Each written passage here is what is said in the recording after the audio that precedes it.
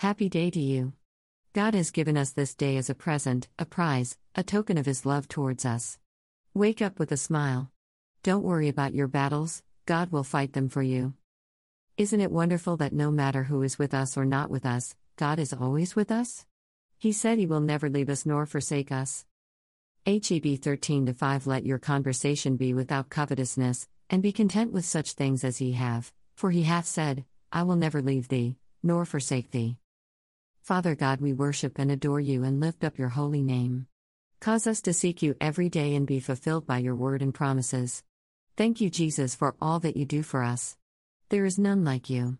We plead your blood over ourselves, our households, our families, finances, health, minds, wills and emotions, neighborhoods, jobs, churches, ministers, vehicles and land. My God, let your light and protection shine over all that you have given us and also within us so that the world will know that all that we have is yours and you are ours. In Jesus' name, Amen.